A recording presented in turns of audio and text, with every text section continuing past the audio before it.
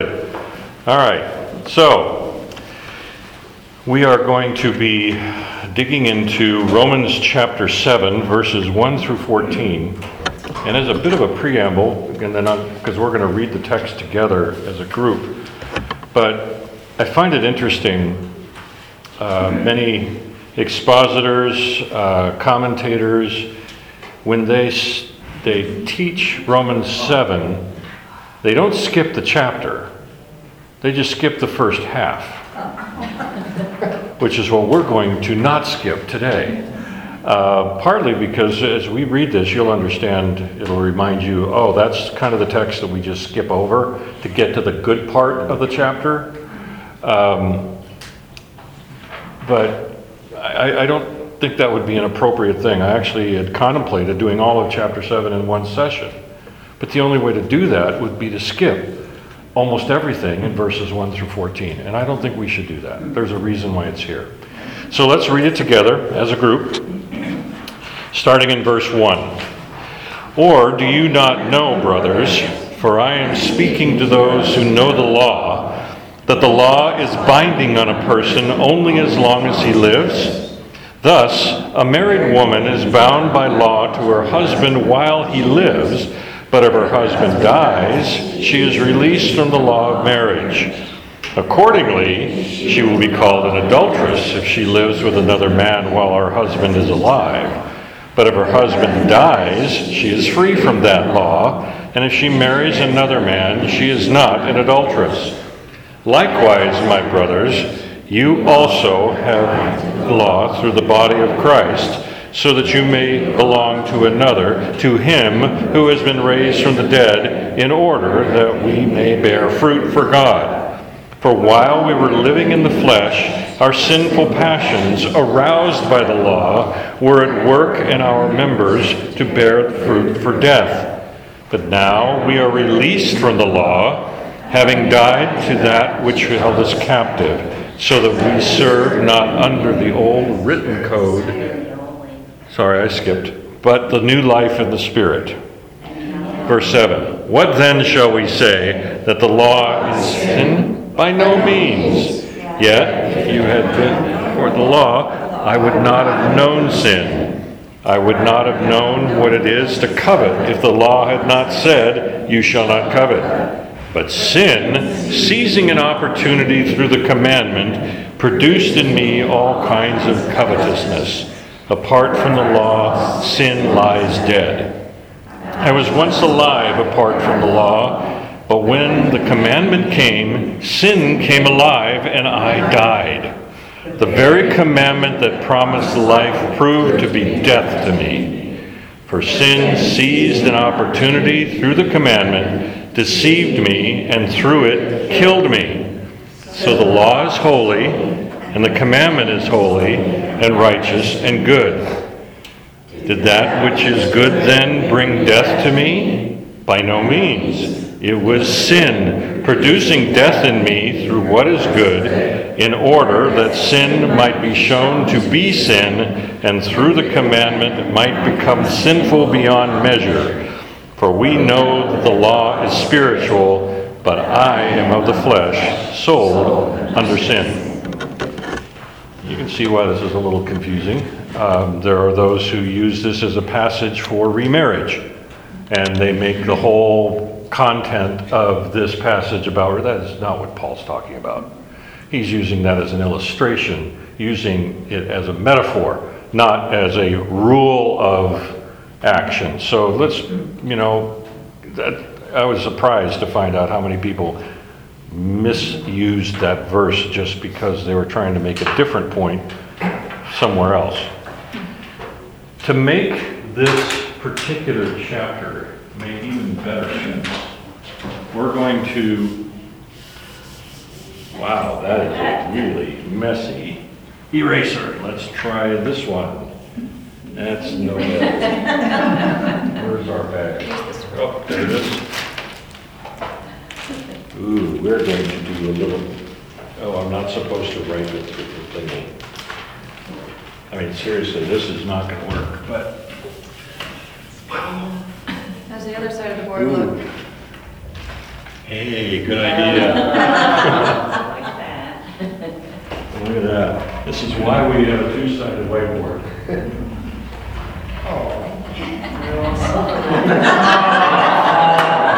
Now, you guys pay attention. No running, no playing, no throwing. You've broken the law, I've Steve. broken the law. I You just just sinned. threw.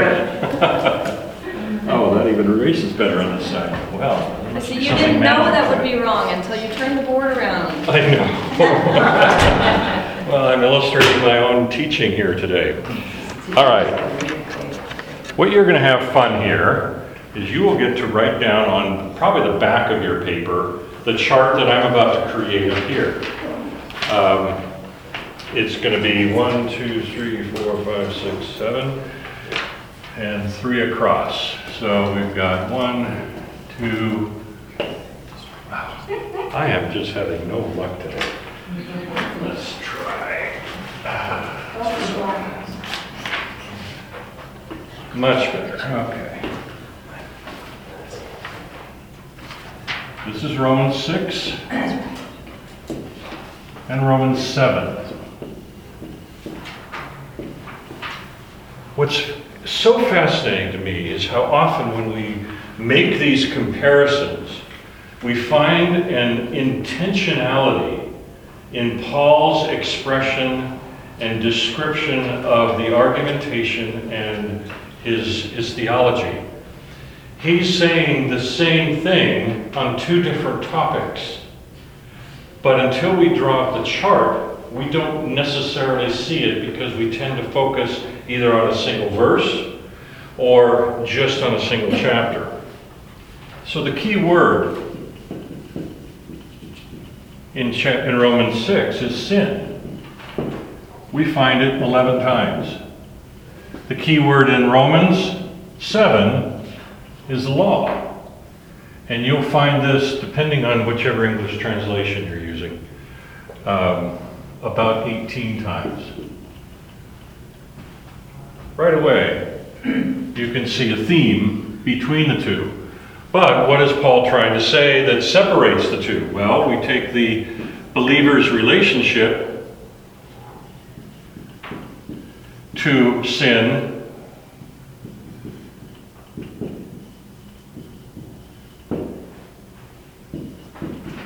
and the law.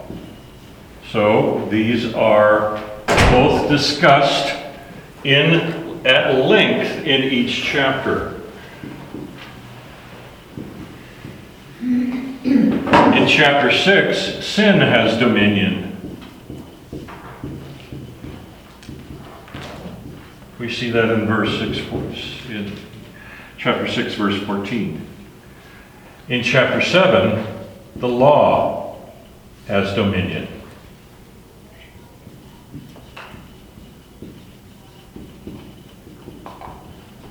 All right?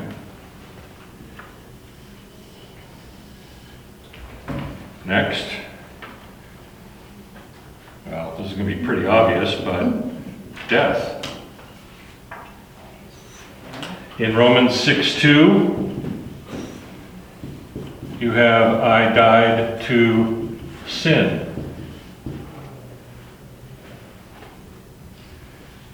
In Romans 7:4, I died to the law.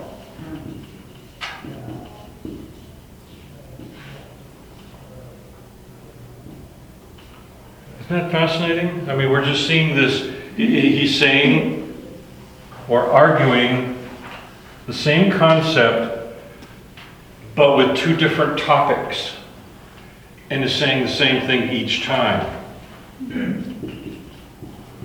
Freedom. In 6:18, we are free from sin.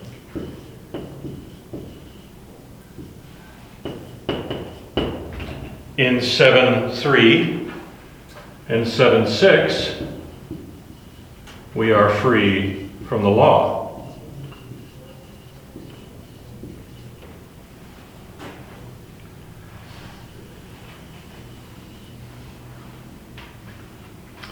Then in 6:4, we walk in the newness of life.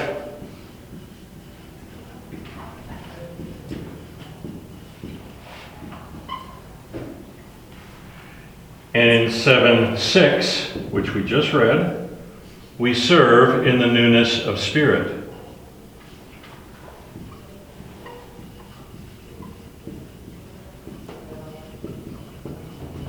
Now, when I post this on the website, I will include this chart because those who are listening can't see it.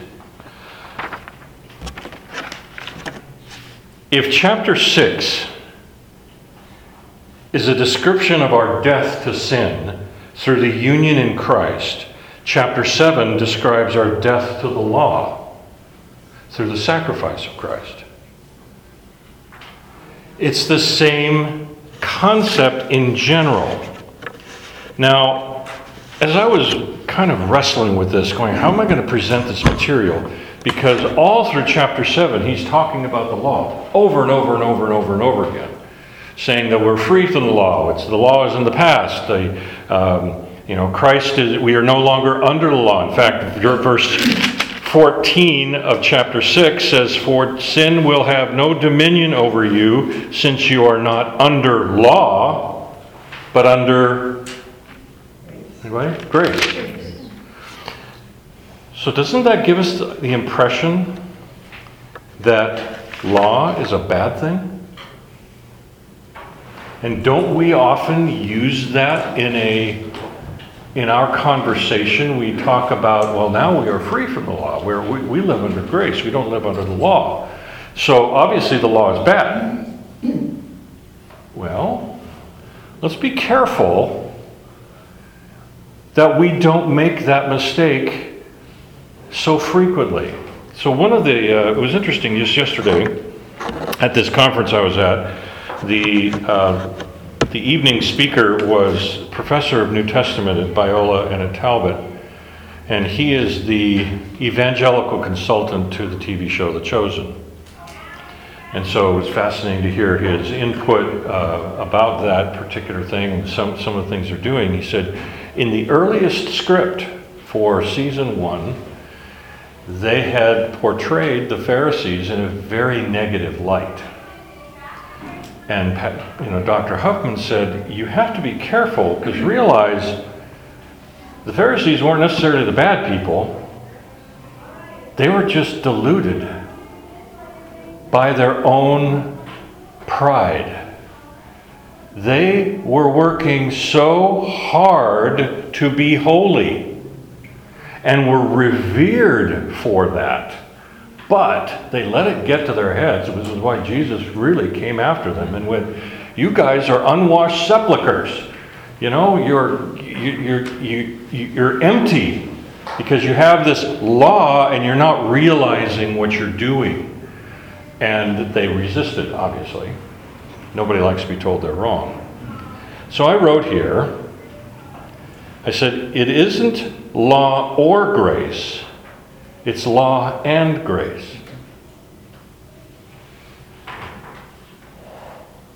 Since we are people of God, we are people of the law. Paul had to constantly and consistently teach about it, and at the same time, the new life in Christ. So I thought, well, I'm going to be misunderstood if I'm saying these things. So let me kind of go through some scriptures, because if we believe the totality of Scripture, Old and New Testament, we can't ignore Psalm 19, 7 through 10, which reads, the law of the Lord is perfect, reviving the soul. The testimony of the Lord is sure, making wise the simple. The precepts of the Lord are right, rejoicing the heart. The commandment of the Lord is pure, enlightening the eyes. The fear of the Lord is clean, enduring forever. The rules of the Lord are true and righteous together. More to be desired are they than gold, even much fine gold, sweeter also than honey dripping from the honeycomb. Or you fast forward to Psalm 119. The entirety of Psalm 119 is a praise of the Word of God, the law of God, if you will. Verse 12, blessed are you, O Lord, teach me your statutes. Verse 18, open my eyes that I may behold the wondrous things out of your law. Verse 77, let your mercy come to me that I may live, for your law is my delight. Verse 97, oh, how I love your law, it is my meditation all the day. Verse 165, great peace have those who love your law. And verse 174, I long for your salvation, O Lord, your law is my delight. Deuteronomy 27:26 says, cursed is he who does not conform to the word of this law by doing them. Ecclesiastes 12:13 says, fear God and keep his commandments. And this applies to every person. And you might go, well, that's fine, Steve, but that's the Old Testament. But what did Jesus say in Matthew 5:17? Do not think that I have come to abolish the law, but to fulfill it. To fulfill the law and the prophets. And then even in today's verse 12 says of chapter 7, the law is holy, and the commandment is holy and righteous and good. Even in this discussion about him saying we are not under the law, at the same time he's praising it. We have to be so careful that we don't just simply dismiss this concept of the law. So I thought, okay, so where does this? Let's keep going with the thought here. Christians are not under the law, but under grace, which I read in chapter 6, verse 14 of Romans. Sin will have no dominion over you, since you're not under law, but under grace. We are led by the Spirit, Galatians 5:18, which reads, but if you are led by the Spirit, you are not under the law. Christ is the end of the law for those who are believers. This is Romans 10:4. Christ is the end of the law for righteousness to everyone who believes. So what happens is we react to this concept of law, which we've talked about before in our previous chapters, in two ways. One is legalism, where we say we must have rules to determine holiness and as an antidote to sin. In fact, Pastor Jim alluded to that today, saying, what can I do to be acceptable to God? And as he put it, if you're doing anything, it doesn't matter. It's not going to help. We measure spiritually those things and create superiority over those who don't do the same as we do, which is what the Pharisees did. The other reaction is libertinism or antinomianism, which says there's no laws, there's no rules, we can do whatever we want because Christ died for our sins. So I can have debauchery this afternoon, but I'm still saved on Sunday night. Well, that's wrong as well. It's interesting to note that all 10 commandments are mentioned in the New Testament at some point. All 10 of them. The law is there. Do we dismiss the 10 commandments because we are no longer under law but under grace? Well, that doesn't make sense. I mean, shouldn't there be the 10 commandments? Well, of course there should. Well, but we're not under the law. We're not obligated to that. Well, yes, you are. For goodness sake. So I wrote this comment in my notes as I was thinking about this. We are not lawless. 2 words. Not lawless, 1 word. But we are not lawless.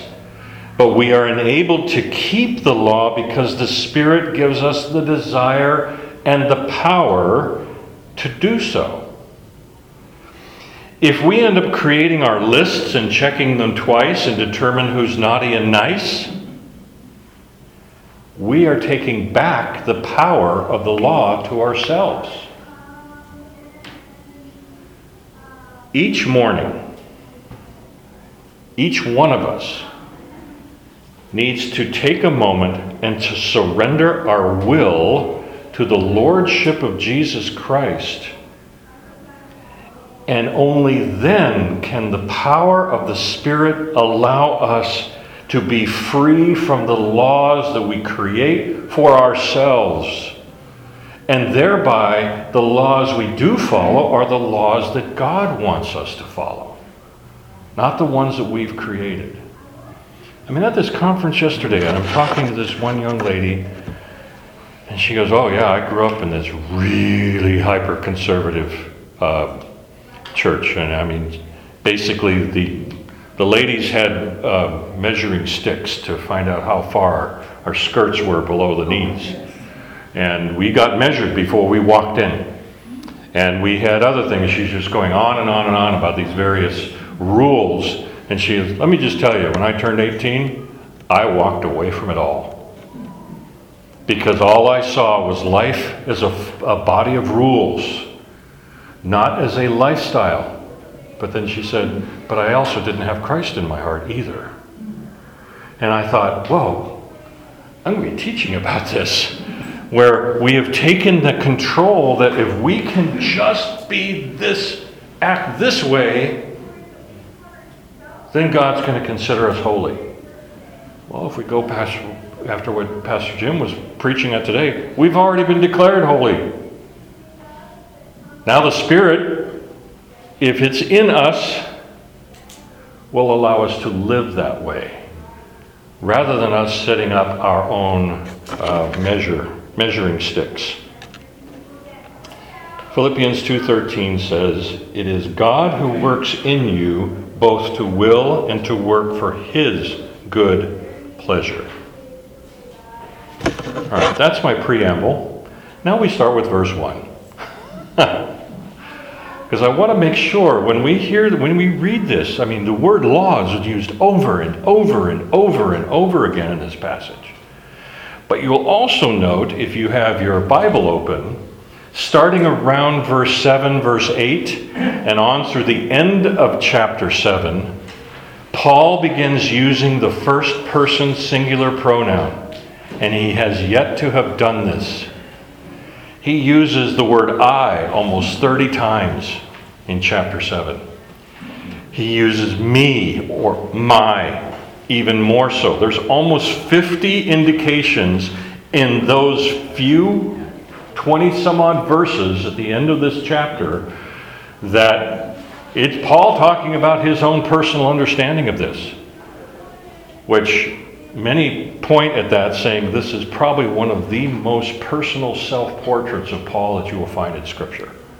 He's been going on, think about it, he's been going on all this heady theological stuff. Even the first 6 verses here, it's very heady theological about dying to sin, dying to the law, and then suddenly goes, yeah, I struggle with this too.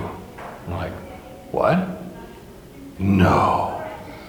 You're Paul. You're St. Paul. We call you St. Paul. Well, no, they didn't call him that then, but we call him St. Paul. And you realize, wait a minute, he struggled. And we're going to look at that more intensely the next time we're together, because we'll look at the other half of this chapter. But let's look here. Notice the first word in our text. It's the word or. There's been a lot of interesting commentaries that in the King James, the translation does not start with the word or. It just starts with the word do. And it has confused many people in older study of the English Scripture. They actually missed the connection between chapter 6 and chapter 7. But that word or connects these two charts directly. Because if you think about it, it would be reading, if we didn't have the verse references or chapter references, but now that you've been set free from sin and become slaves to God, the fruit you get leads to sanctification, and its end, eternal life. For the wages of sin is death, but the free gift of God is eternal life in Christ Jesus our Lord. Or do you not know, brothers? For I'm speaking to those who know the law, that the law is binding on a person only as long as he lives? Oh, wait, what?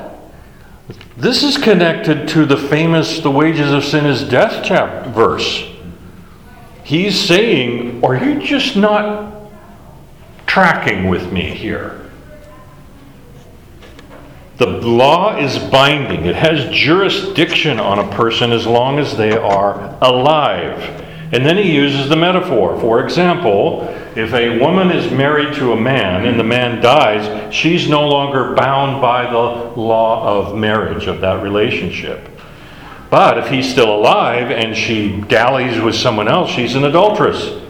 So he then says in verse 4, likewise, my brothers, you also died to the law through the body of Christ, so that you may belong to another, and to him who has been raised from the dead, in order that we may bear fruit for God.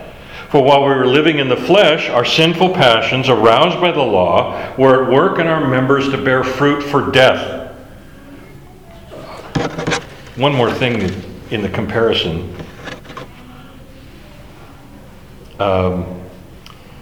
Verse 4, excuse me, as the fruit for God. Chapter 6, verse 21. What fruit were you getting at the time of the things you're now ashamed? That's the fruit of sin.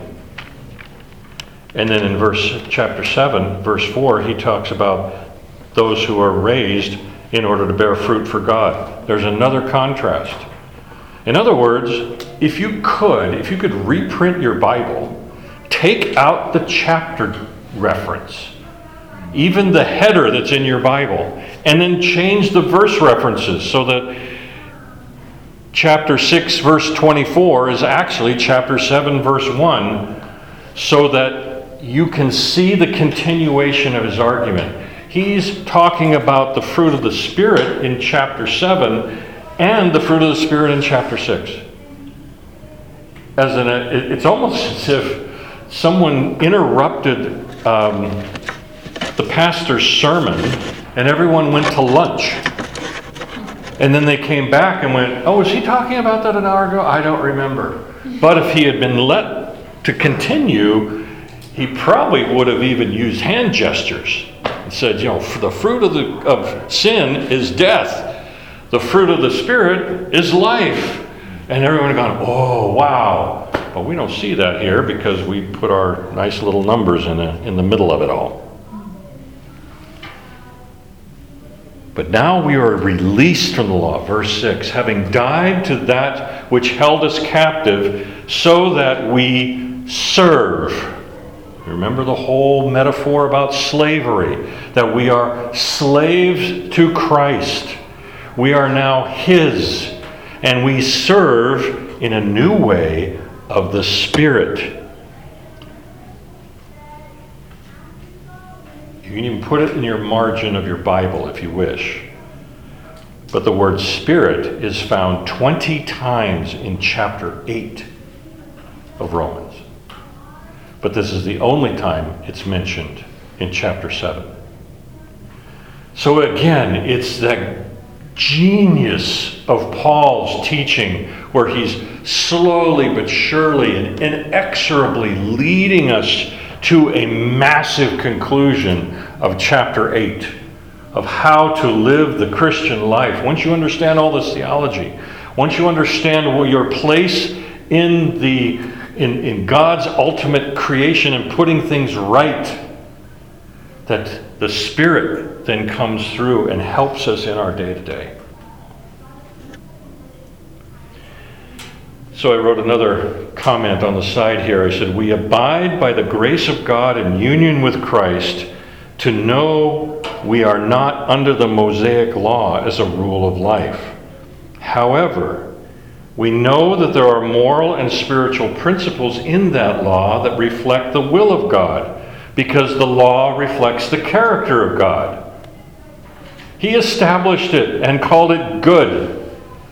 We can't say, oh, it's bad. That isn't what's intended.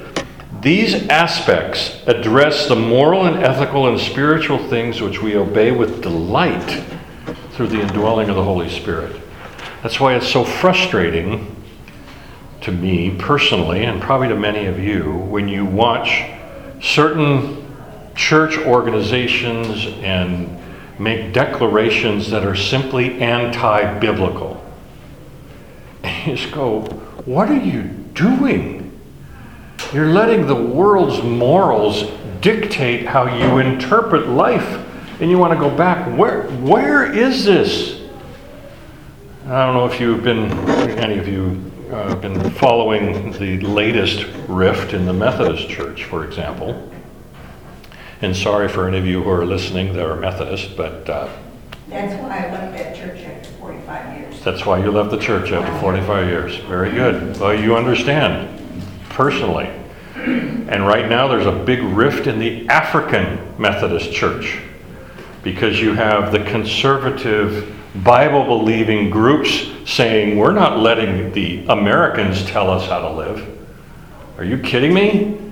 And it's just this mess. And so one of my friends and I, we were exchanging a note about this, and he's just going, and he used to work for Cokesbury, which was the publishing arm of the Methodist Church.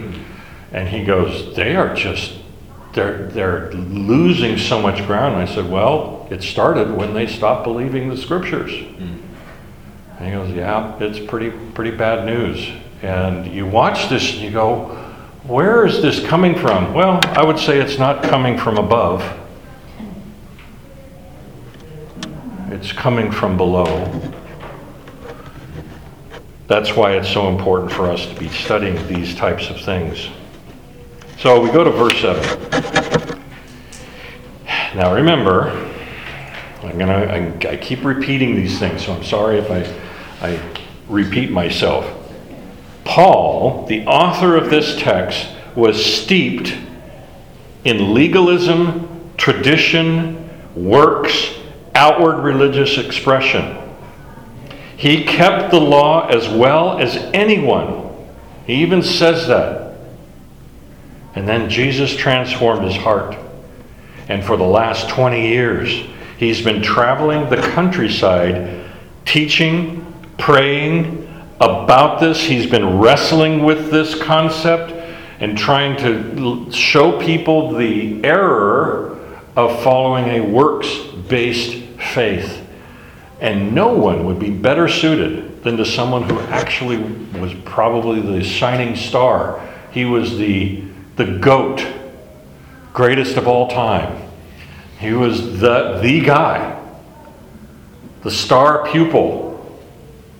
And Christ said, no, you need to be doing this for me.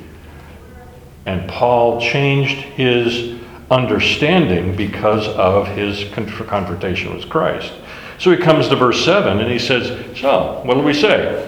Was it like the fourth time that he's asked a question in these passages?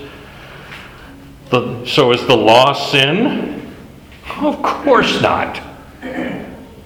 Yet if it had not been for the law, I would not have known sin. This is a fascinating, very personal understanding of this. In fact, it goes back to, we would not have known that we had rules if we hadn't turned the board around. I would not have known what it was to don't run, don't play, don't throw things. I would not have known what it is to covet if the law had not said, you shall not covet. And you want to go, really? But isn't that kind of embedded in our bodies? No, not necessarily. Not necessarily. But sin, seizing an opportunity through the commandment, produced in me all kinds of covetousness. So I came across this. This is just for fun and tickles. Alyssa Morgan, the president of MOPS, which is Mothers of Preschoolers, she created the Toddler's Creed. Have you ever heard this? If I want it, it's mine. If I give it to you and change my mind later, it's mine. If I can take it away from you, it's mine. If I had it a little while ago, it's mine. If it's mine, it will never belong to anyone else, no matter what. And if we are building something together, all the pieces are mine. And if it looks like mine, it's mine. That's the Toddler's Creed. It's also the creed of covetousness. And so we try, as parents, to teach, no, listen, you need to share. You need, someone says, or especially the youngest toddlers, when they're just starting to understand their reach, it's everything within their reach is theirs. And it's just this learning how to change that takes a lot of patience and time and understanding. But think about it. Paul was out there thinking, and then suddenly he is taught about covetousness, and suddenly that's all he can think about. So there's another example of a hotel in Galveston, Texas, that was on the bay. And they'd had trouble with a couple of the people who stayed there fishing off the balconies. So they put up signs on every balcony in the hotel, facing inward to the room. Do not fish off the balcony. The next week, there were 100 people fishing off the balcony. They were using weighted fishing line, and the weights would swing and crack windows below them. And they're going, oh my goodness, what just happened? We created a rule, and everybody's going, oh, I didn't know we could fish here. No, you can't. But the law was suddenly, now we know about it, so let's break it. They took the sign downs, all the problems went away. And they never had another incident. And if someone was up, they'd just go up and knock on the door, could you please not do that? It's like, oh, sure, I didn't realize that was a problem. But as soon as they put the sign up, so one guy said, what if it's like a speed limit sign? So let's say you go to Wyoming, I think it's Wyoming, where there is no speed limit on the highways. Literally none. It used to be Montana. It used to be Montana. Used to be in Montana, same thing. In other words, you go 150 miles an hour and they could not pull you over for speeding because there was no speed limit. What if you suddenly put a sign up that said 25 miles an hour on the freeway? You're going to have everybody going, well, heck with that. Then the police would pull you over and go, did you know you were speeding? Well, yeah, but it used to be okay.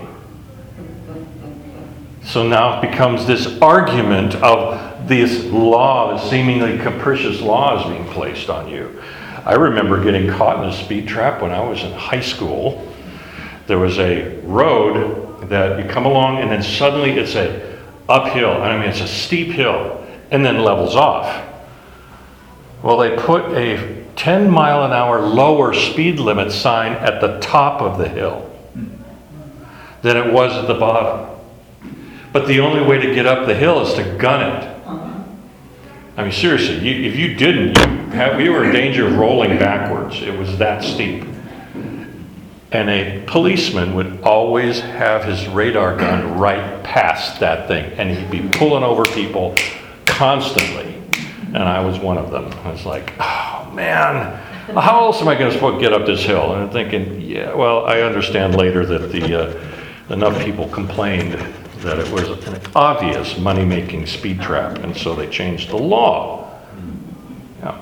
Going back to you don't know about it until the law's made. When I was in 5th grade and got my braces, one of the main things he said is, do not chew ice. I had never wanted to chew ice before. I started chewing ice. I had glasses of ice. I really like this feeling and everything. Yeah, the idea of being told that you can't do suddenly, something in us says, okay, let's do it. But that's what Paul's trying to say, is that the law is there to show us our sin. That if we didn't have the 10 Commandments, then we could just murder each other. It'd be perfectly okay. But the law was there. And so he says here, I once lived apart from the law, but when the commandment came, sin came alive, and I died. Now he's meaning spiritually, obviously. And the very commandment that promised life proved to be death to me. For sin, seizing an opportunity through the commandment, deceived me, and through it, killed me.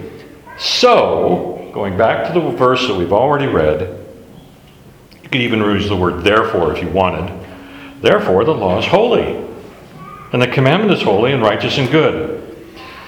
So here's a problem which we've discussed before, but I found some very good quotes related to it. In fact, I was even talking a little bit about it last week, that the use of the word sin has disappeared. We don't talk about it. There was a book by the name of Whatever Became of Sin by Carl Menninger. It's a very old book, back in the early 90s, I think, when it first came out. But I'm reading some of the quotes from this book thinking, he wrote that 30 some odd years ago and it's still true. The word sin seems to have disappeared. It was a proud word. It was once a strong word, an ominous and even serious word.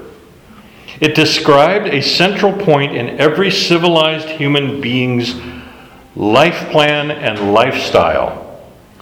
But the word went away. It almost disappeared. The word along with the notion. Why?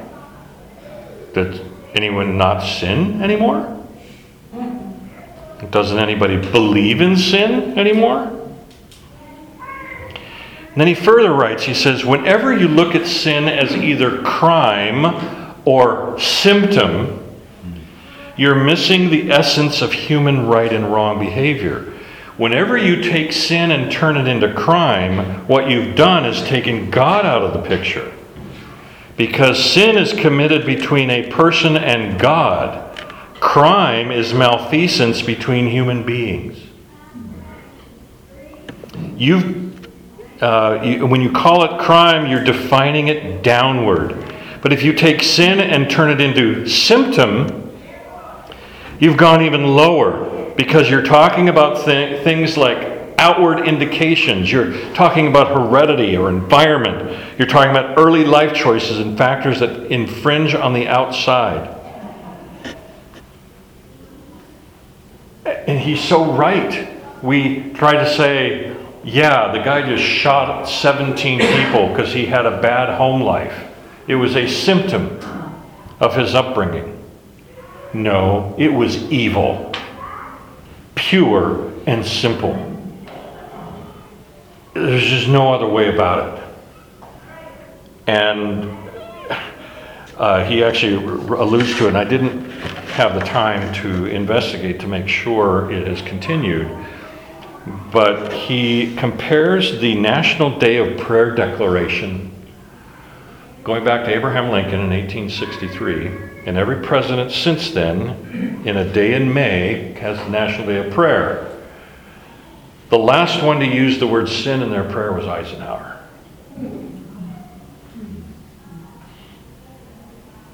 It's not mentioned anymore. It's an offensive word. Well, it should be, doggone it. Let's call it what it is. When there is malfeasance between people, yes, that's a crime. And yes, there could be symptoms for the crime, but it's still sin, ultimately. Because it's breaking the law of God. And we need to be, I'd say, let's bring it back into our vocabulary more freely, more, I don't know, meaningfully.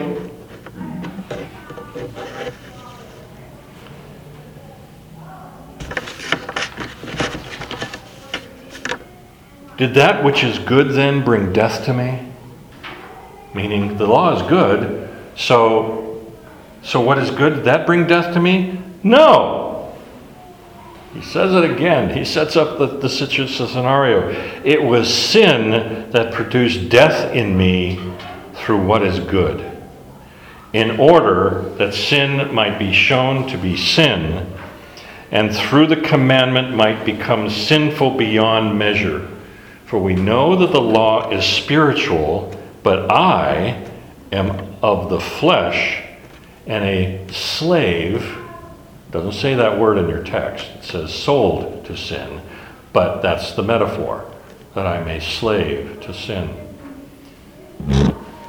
Here's Paul. He starts Romans chapter 1, verse 1. Paul, a slave of Jesus Christ. And here we are, chapter 7, verse 14. For I am of the flesh, a slave to sin. This is why the rest of chapter 7 is, and then in chapter 8, but the rest of chapter 7 is so fascinating and I think visceral for all of us. We will connect with what Paul is saying when he says, I struggle with my sin. And it's St. Paul saying this, and we all kind of go, oh yeah, we just don't talk about it. We don't write it in the Bible and have people talk about our sin 2,000 years later. We tend to hide it. We tend to put it away. And we'll address all of that when we are back together. I have finished our text, so let's pray and end. Lord, thank you for our time together, for the thoughts, the concepts here, that the law that you put for and created for us is actually good. It's for our good. It is a piece of you. It is the character of who you are to put the law together, and yet we don't have to live by the law to be worthy, because you gave us a means of grace beyond that. And yet at the same time you are asking that we live as holy people, as emissaries of your word and your grace to others. In Jesus' name, amen.